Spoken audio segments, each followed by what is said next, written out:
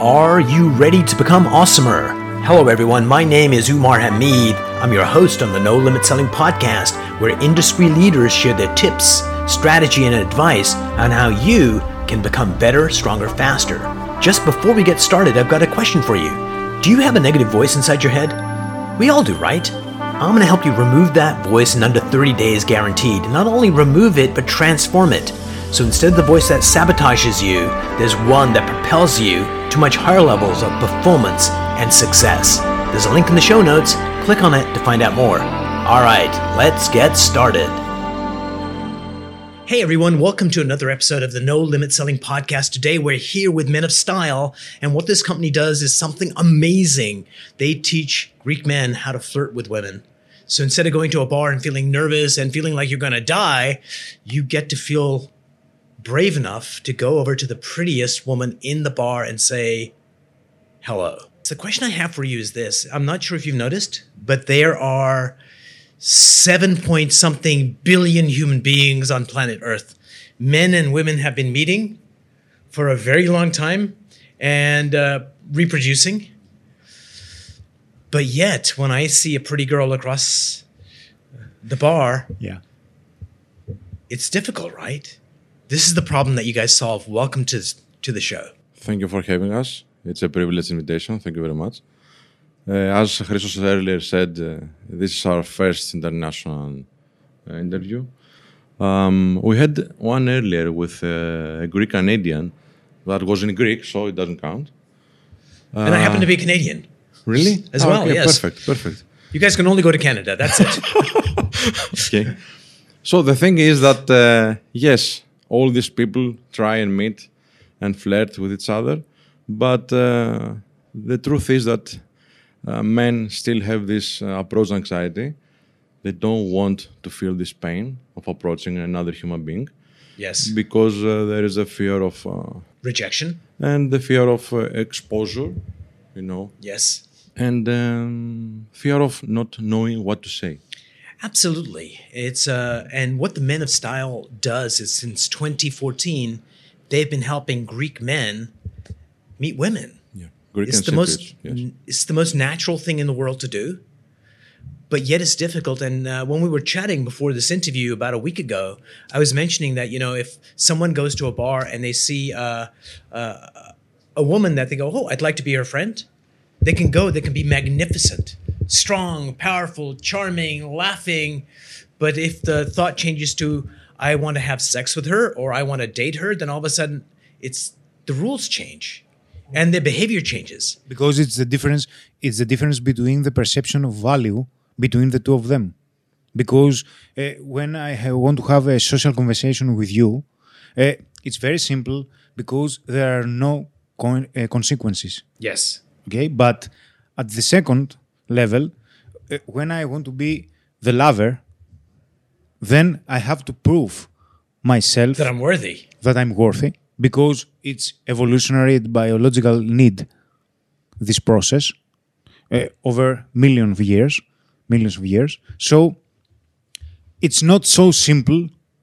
It's very complicated, but sometimes we can make it easy because the core of this concept is that what are your choices?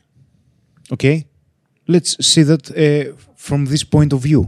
What are your choices? Yes. Yeah. You have what are the one choices? choice. Okay? The first choice is to approach the woman and say what you want. Yes. Which sometimes it's not so simple because what do you want? Well, that's a good question. What do you want? And we'll come back to that. What do you want the woman to know about you? And what do you want to learn from her? Okay? That's the first choice. The second choice is loneliness. So we evaluate the profit and the cost, always. Because in every move we are doing in our life, there is risk. So we have to evaluate the risk, but it's always risk in our choices and consequences. So let's break that down a little bit. Okay. So it sounds like a binary choice, do or not do. Mm-hmm. But it's more than that, right? I can come and say, hi, I'm really scared right now Yeah. to meet you. Yeah. And there is a level of authenticity and vulnerability, in which case the lady can say, get out of here, or more than likely is going to go, hey, don't worry, let me say hello. Yeah. Or you can show, I'm going to be ego and I'm going to be bigger than life. So is show or don't show? And when you show, how do you show? Do you show your real self, or do you go, I want to be like Spiros. I want to be cool like that when I show up. I don't know. It's not so easy to be Yeah. like Spiros, Thank you. The thing is that you don't have to be someone else. You have to be yourself. But what you said earlier, that hello, I'm really shy right now. Yes. It's a great opener. You can start a conversation with that because you're showing your real self, and it's sincere and open, and people really like this sometimes. I think part of the problem is that most people do not know who they are. It's like, Umar, well, that sounds crazy. Of course I know I'm Umar Hamid, I'm over here, but the reality is no. We have an illusion of who we are.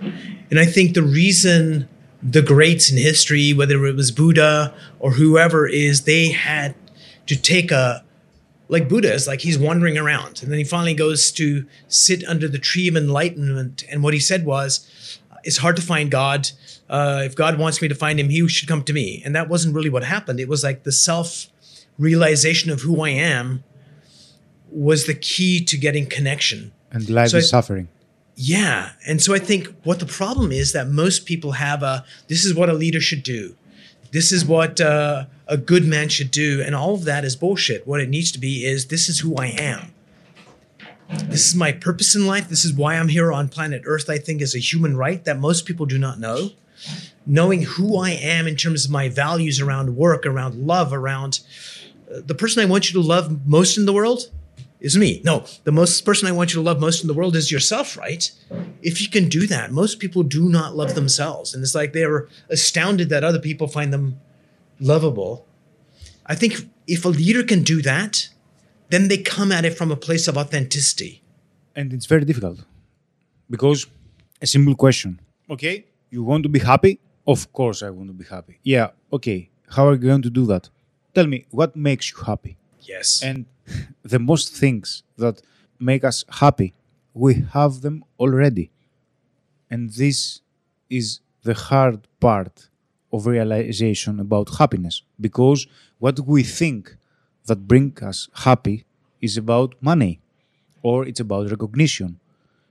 Because it's very difficult to know what makes you happy. Because in order to find what makes you happy, you have to feel pain.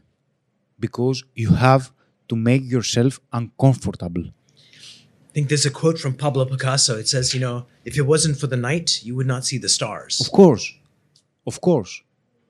But if you are not make yourself uncomfortable to feel the pain and make the changes to make your life better, then you will think that the things that will make you happy are the things that you are seeing the other people make them happy. As soon as I get my Tesla, I'll be happy. Of course. For 1 month. My house, And then my I'll go swimming back to, pool, yes. my Ferrari, my Bugatti, my great house. But, these are things. And you have the hedonic treadmill from the psychological part, that is saying that, okay, everything that you will ever have about the things, cars, houses, okay, jewels, it will be boring for you. There's a connection there. And I think, at least in my worldview, we each have 3 faces. Face number 1 is the face I want to show the rest of the world. And so when I'm with my friends, it's like, hey, I'm one of you. I'm a cool guy. And, but the second face is who I think I am.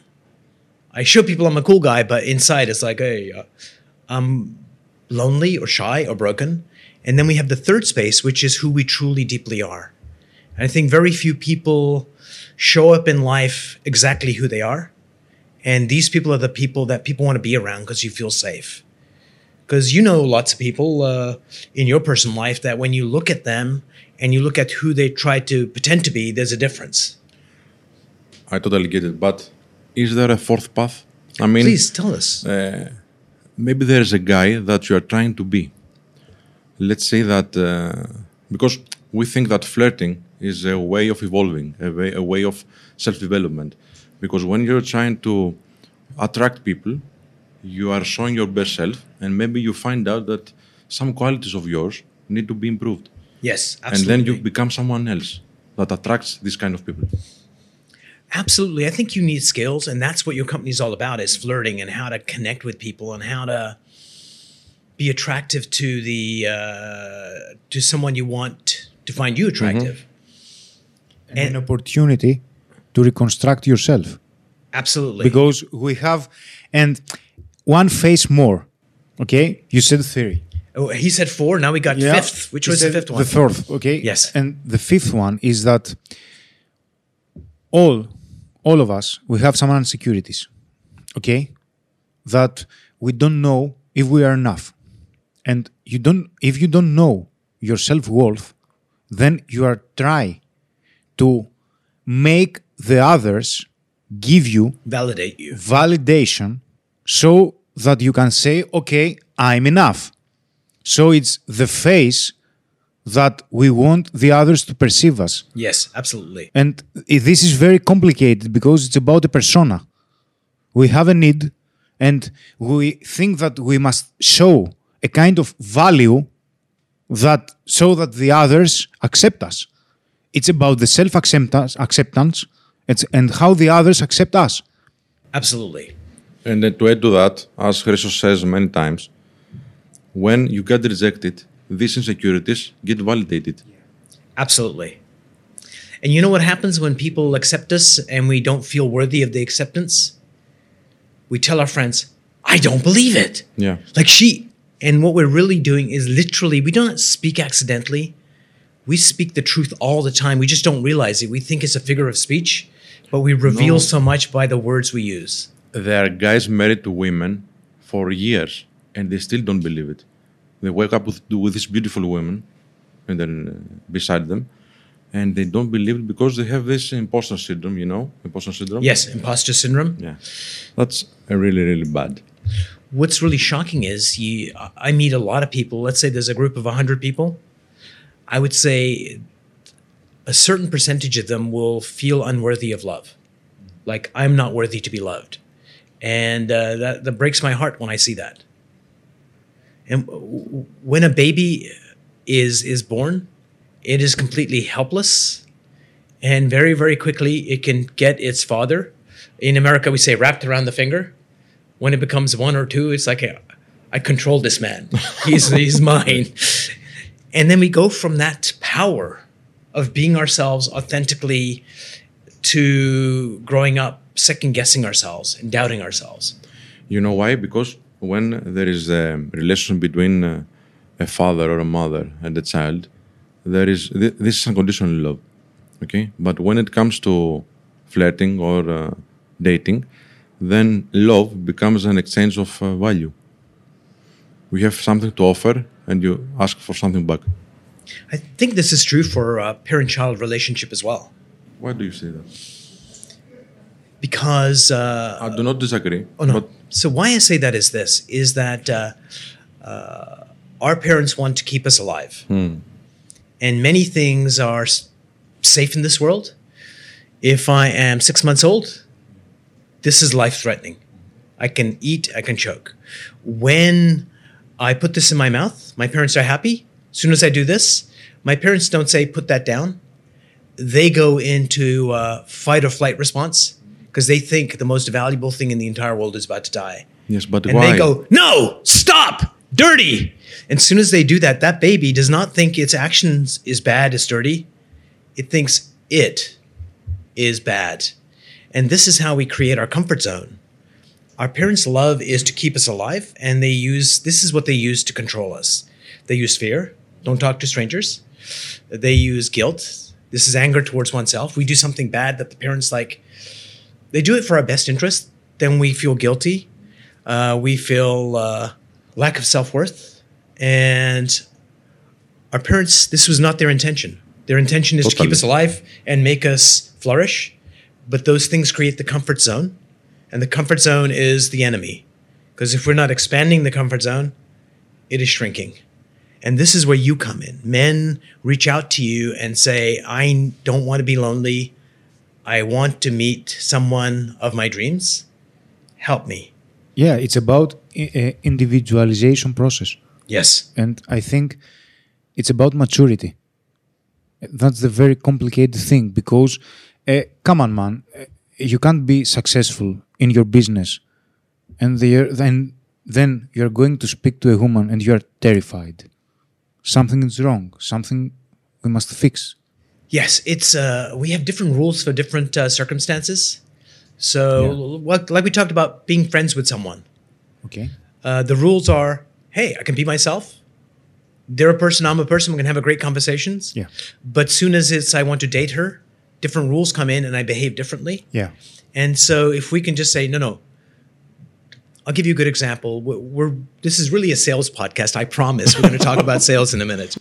Is sometimes I have someone make some cold calls. Yeah. And you make some cold calls. And what I do is I record you making your cold calls. Perfect. And then I say, Christos, do me a favor. Call your best friend and invite them out to the movies this weekend. And I record you. And then I play back both recordings. The second phone call with your friend, you have a rich, friendly, engaging voice. When you were talking to customers, it's like tight and rigid. And so this is what you do. So people are calling you and they see an ad on Facebook. They call, so you train your staff to answer that phone call. How do you train them?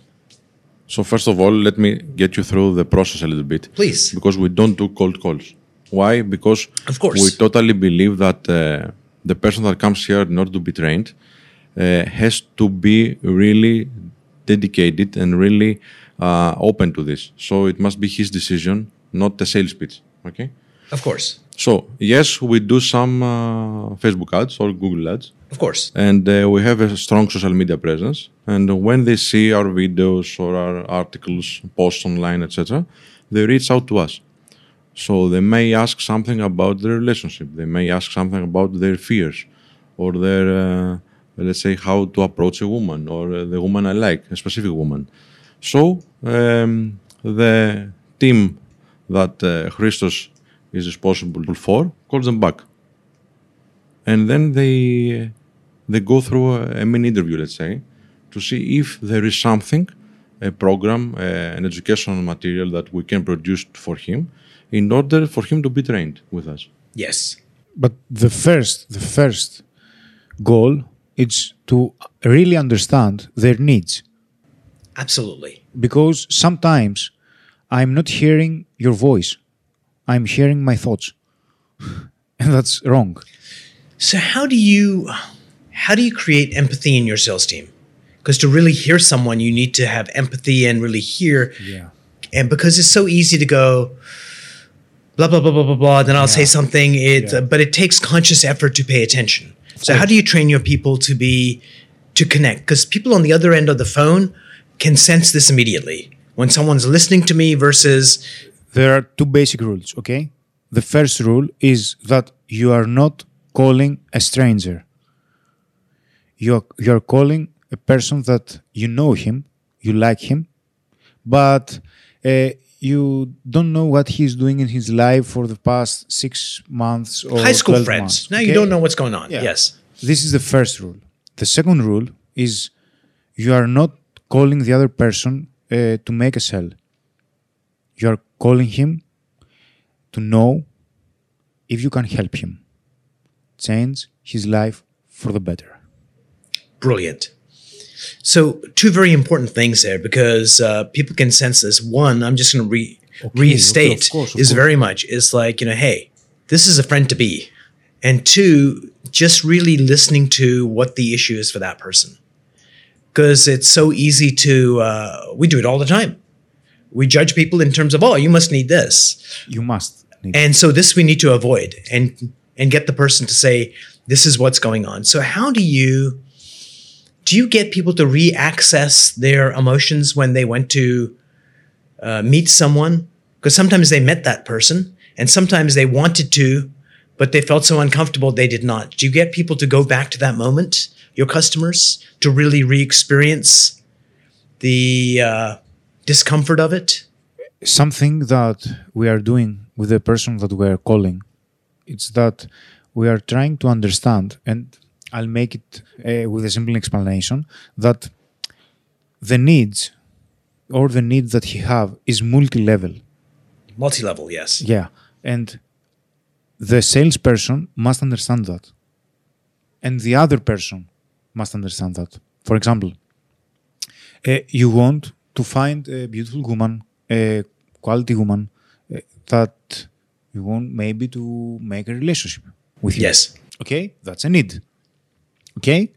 But maybe we have at the opposite side another need. You don't have time because you are a workaholic. Yes. These are two needs. And we must find a solution. Because if you want to become better at dating, okay, and you are saying at the same time that you don't have time, we have a problem. But I can't communicate it that with you because it's wrong. It's a very bad communication. Like, I can't say to you, okay, you want to become better at dating, but you don't have time. Okay, goodbye. True, but sometimes I feel uncomfortable dating or approaching women, and so what I do is I focus on work, and this gives me the excuse. The reason I can't do this is because I'm working all the time, and the reason I'm working all the time is to avoid the pain. So sometimes these things are aligned, but the client is not aware of it. So if your salespeople can give them the enlightenment of, holy shit, wait a minute, I had no idea. Because I think this is where we build connection, is by asking questions. What we're trying to do is this, is not only understand, but if I can give my client an epiphany, then I build trust and I make their life better just in that conversation. You can also add here that we try to hire people that previously were our students. They were here and they were experiencing the same needs and pains. Yes. So when they try to discover the needs of a new customer, it's easier for them. Absolutely. So you're in the business of love. Love, dating. Which hopefully, well, lust then. Lust, maybe love if you're lucky. Love doctors. Yes. Well, love comes later. That's why. Absolutely. So for your salespeople, you have some salespeople that are motivated by money. Some people are motivated by recognition. Some people are motivated by something else. How do you diagnose your salespeople? Because you cannot do same thing for everybody. So to manage them, how do you uncover what their motivations are and how do you help them reach their potential? Every one of them has their own motivation. With one way or another, they want a better life. The vehicle that will do that, maybe it will be with recognition, with money, and it's okay with that. Mm-hmm. But they have to understand by me or by Spiros that the most important motivation is that you can provide a service that really changes lives. And that's the number one motivation for a company. That makes perfect sense. But And okay. Nice twist. Nice. somebody may not have. So you can buy. You can get clones, or you can get people that come together for a common cause. We want to make this company great because we help Greeks get more happiness. But the individual motivations may not be the helping. It may be the different things. So how do you balance the two? Because I know you want to, as a company, you have, this is what we're about. But human beings are human beings. Yeah. So how do you balance the two? How do you balance the individual as well as the company doctrine? There is no secret sauce to this. We talk to these people every day. Your salespeople every day. Yes, of course, because needs change. Let's say our account manager, Angeliki, who is a great salesperson. Okay? Yes. At first, it was not about money. But now she has 2 kids. Absolutely. And money play an important role in her life. So, when it comes to Angeliki, we can say that money is very important motivation. But not only that. As Christos earlier said, when it comes to her job, she's paid very well and also creates a new future for some customers. Absolutely. And that's 2 great motivators.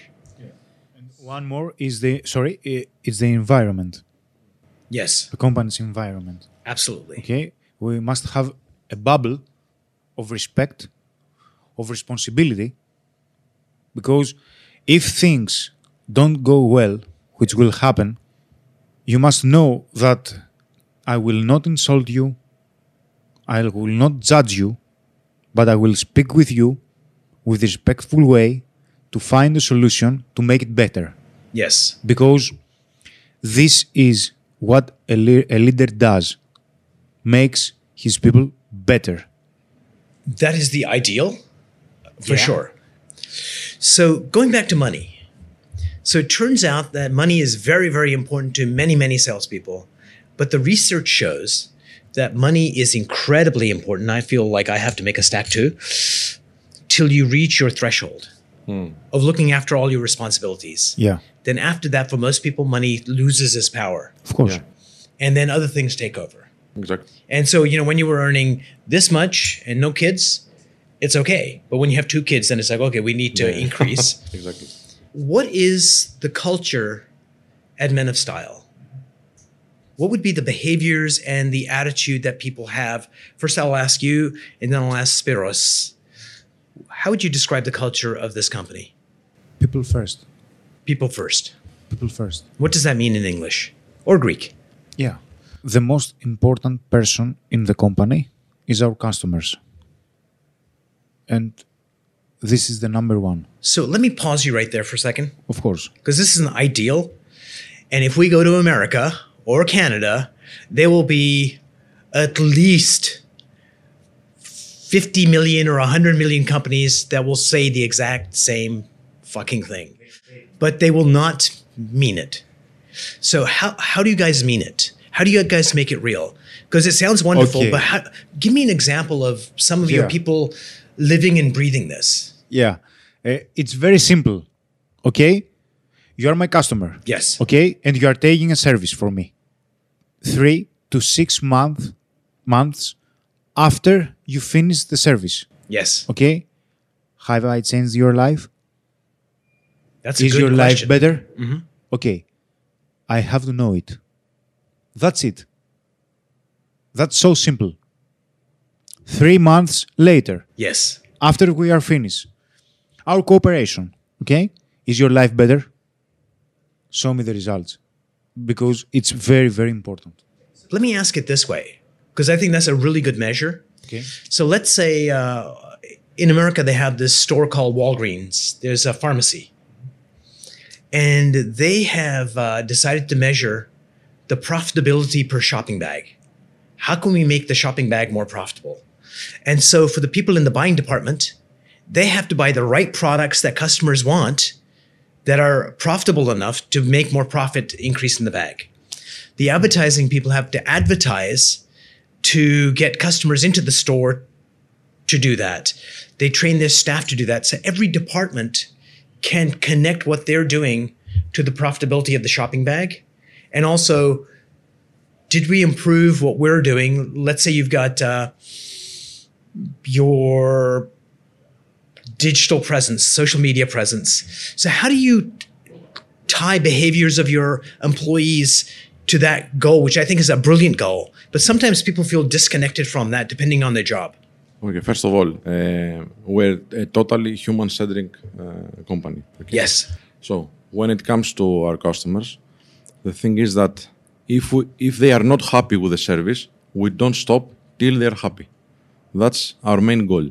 And all our people in this place are, let's say, educated to feel and act the same way.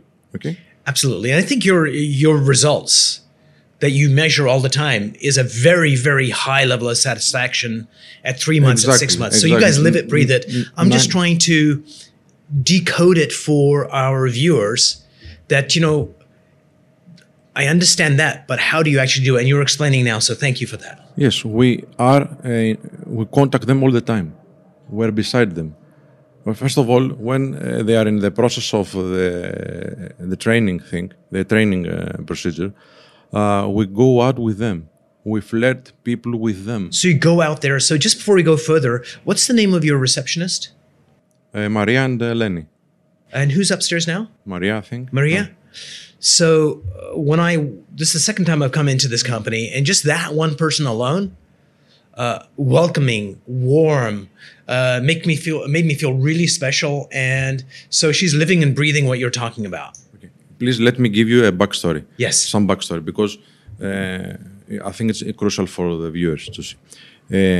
Before creating Men of Style, before founding Men of Style, we were, let's say, professionals that we already had some careers.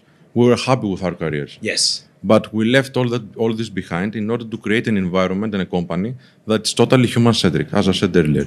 That means that when I go to my company, when I go to my office, I really like it. And I want people there to work with me that I really like. And they like me back. A little bit, let's say, but yes. They like me back. That is a main goal for our management team, okay? We want people here that are okay to work with, that are happy to work with us.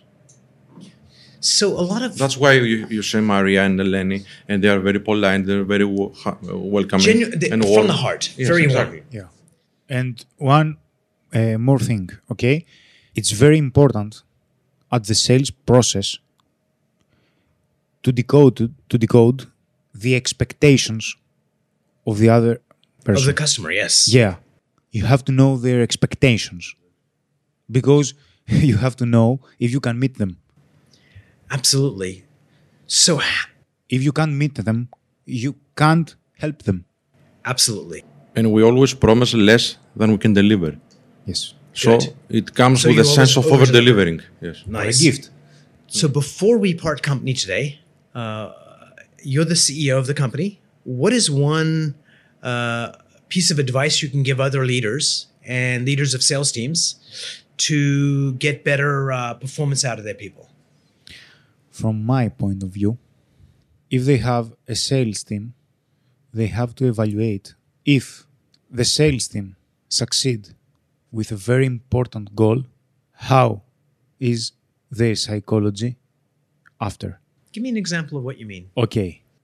Yes, they are celebrating for the company that they succeed the goal, or they are saying, yeah, okay, at least we succeed.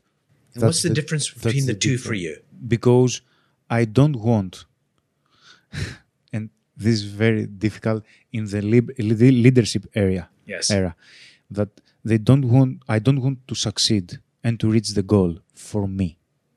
I want to reach the goal for the team, for the people, for the manager, for the company. And this is, I think, the successful leadership. Agreed. You and I would be on the same page. I don't want to say that, okay, I succeed, I reach the goal, okay, get the fuck out of here, okay? Yeah. Hey, get out of here, goal, because it was very pressure, it has a lot of pressure, it was devastating for me. Oh my God, because I have one more goal to reach. Come on, man. The life it's goals. It's nothing more, nothing else. Because you have to know where are you going. And that's the leader. That's the role of the leader. So I think a leader has 3 responsibilities. Number 1 is having a compelling vision that other people fall in love with and go, I want to be part of that. Number 2 is the culture. Yeah. How do people behave in the company? Is it selfish, which is biologically driven? I'm biologically hotwired to be selfish. And the only reason I'll stop being selfish is if you can create a vision that allows me to go beyond myself. Hence, when you were talking about when is the goal for the company, people can celebrate and go after that. When it's about my ego, then it's different, because when you leave the company's value goes down. When you create it about the culture, the company, then you can leave. Go on vacation for 2 years. The company still runs just as well. And the third thing is long-term shareholder value, how to make this more valuable. So for you, Spiros, what is one advice you would give people? Because you tend to be, if I can be so bold, that Christos is very much the results, data, and you are like the strategy, the heart. Okay. So the thing is that both is like very important. Yes, of course. I would say that revenue is just the fuel in order to go on and follow what your heart really wants to follow. Because if we measure profits and revenue all the time, and we have these metrics are as, let's say, the end goal, then we lose our main focus, which is customer satisfaction. And I believe that this is the main factor that drove us to success, if we can say that we have some success in our area. We do not measure revenue as hard as other people measure it. So it works for us. Maybe it would work for you too. Brilliant. Thank you. So I've been asking a lot of questions. Questions for me. Of course. One. Only one. Yes. I have to. 3 or 5 most important life lessons.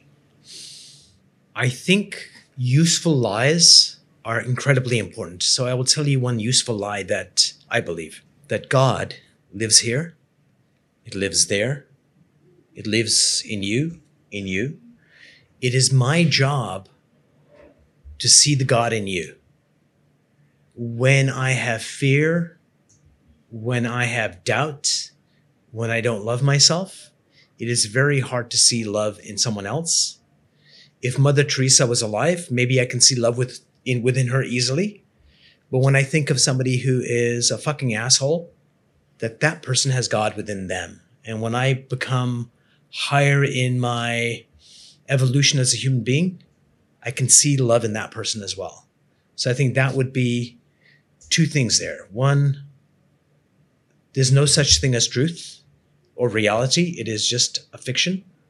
Number 2, God lives within all of us. And if you could see that, so when your salespeople are talking to that person on the phone that is being challenging or is afraid, if we saw God in them, that we would just treat them differently. So there'd be 2, and I'll give you one last third one. This may be a Bible quote, but is there is no good, there is no evil. It's what meaning we give to it. So money, in our society, there's lots of negative thoughts around money. Money is money. It's who we are. So I'll give you the 5th one. The Talmud has this one quote, which I think is the most amazing, is we do not see the universe as it is. We see the universe as we are. So I think I said the same thing 5 ways. Okay, I have one question, please. So let's say that you're in a meeting with our maker. Yes. God. And he goes, Omar, you've been a great person. And to thank you for being such a great person, I will grant you one wish. I will change everything you want in this world, in earth, whatever you want. Can you state one thing that you would like to change globally wide? Right now, when we meet people, it's who I am as an occupation. I'm a Greek, I'm a Canadian, I'm a this. If we could change the world, and the one thing is that I saw you as a human being first. We all saw each other as a human being first. And then we said, oh, and I happen to do these other things as well. That I think would change the world. The truth sometimes lies in the extremes. It's always here that we could see, but it's hard to see. But when you go to the extremes, it's very clear to see. The most extreme communication relationship is between the person who tortures people and the victim. we train our soldiers that if you get captured by the enemy, this person is going to torture you and do the most horrible things on the planet. Your survival depends on seeing the humanity in that person. Because if you can relate with them as a human being, they will see you as a human being and they will stop doing these bad things. And we train our people that torture people that you need to see this person as a thing or a number. If you see that person as a human being, that you cannot do your job effectively. And so I think communications is all about seeing the humanity in the other person. And it's so easy to overlook when it's day-to-day life. And I think that's the most precious. And that's what you spoke about earlier today was with your salespeople. See the human being on the other side of the phone. When you spoke about leading people, see the human being in that. And I think that at the end of the world, at the end of the day, is what it's all about. Gentlemen, thank you so much for being on the show. It's been a privilege, and I didn't have to do any hard work. You've got these talented people here in your studio, and best of luck to you. Thank you, you too. Please enjoy your stay in Athens and in Greece in general. You're going to Santorini tomorrow, right? Yes, Santorini, it'll be beautiful. It will be. Enjoy the beautiful suns of Santorini, and please come back to us. Brilliant. Thank you very much.